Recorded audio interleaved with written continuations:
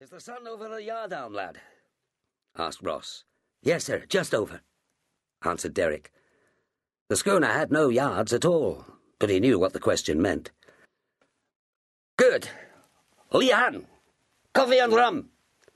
"Coffee and rum on the spot one time," cried the Chinese cook, bringing in a tray. "Now then, Derek," said Sullivan, finishing his coffee. "We want to talk to you." "Aye, we want to talk to you," repeated Ross solemnly. "Have a wee tot of rum."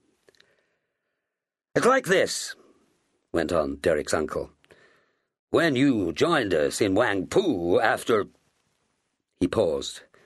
He didn't like to say, "after your mother and father died," and while he was seeking for a better phrase, he thought of that sudden death far away in Chang'an, and of those two kind, gentle missionaries who had been Derek's parents. He coughed and went on.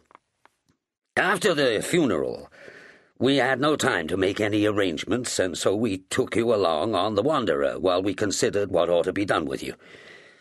That is quite a time ago now, and so far we've done precious little about it. But we have come to the conclusion that you ought to go to school. The only question is where? The States or England?"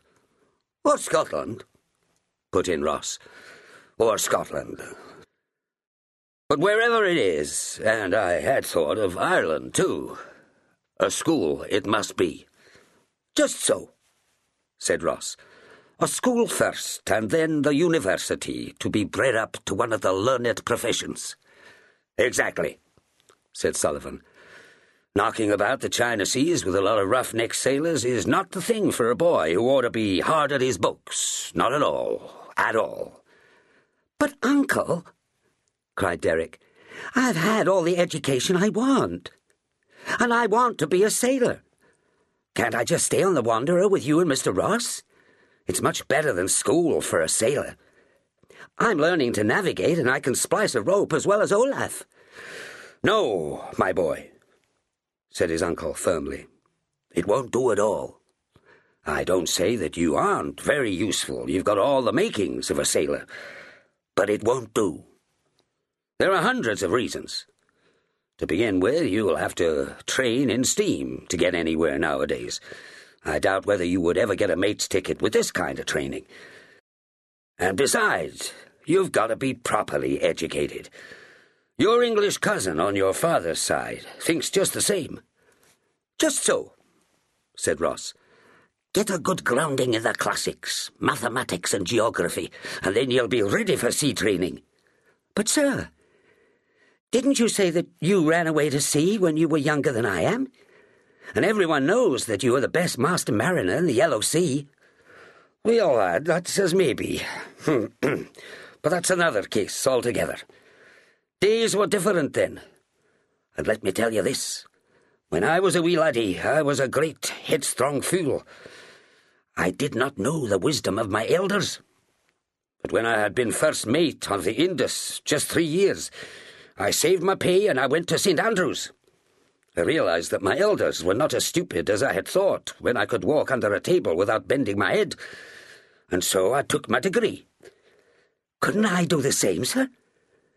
Look, Uncle Terry, just let me stay aboard the Wanderer until I'm old enough to go to college, and I promise you I'll—" No, my poor boy. School it must be, so pipe down and make up your mind to it. You must go and learn how to parse, and the kings of Israel, and how many beans make 5.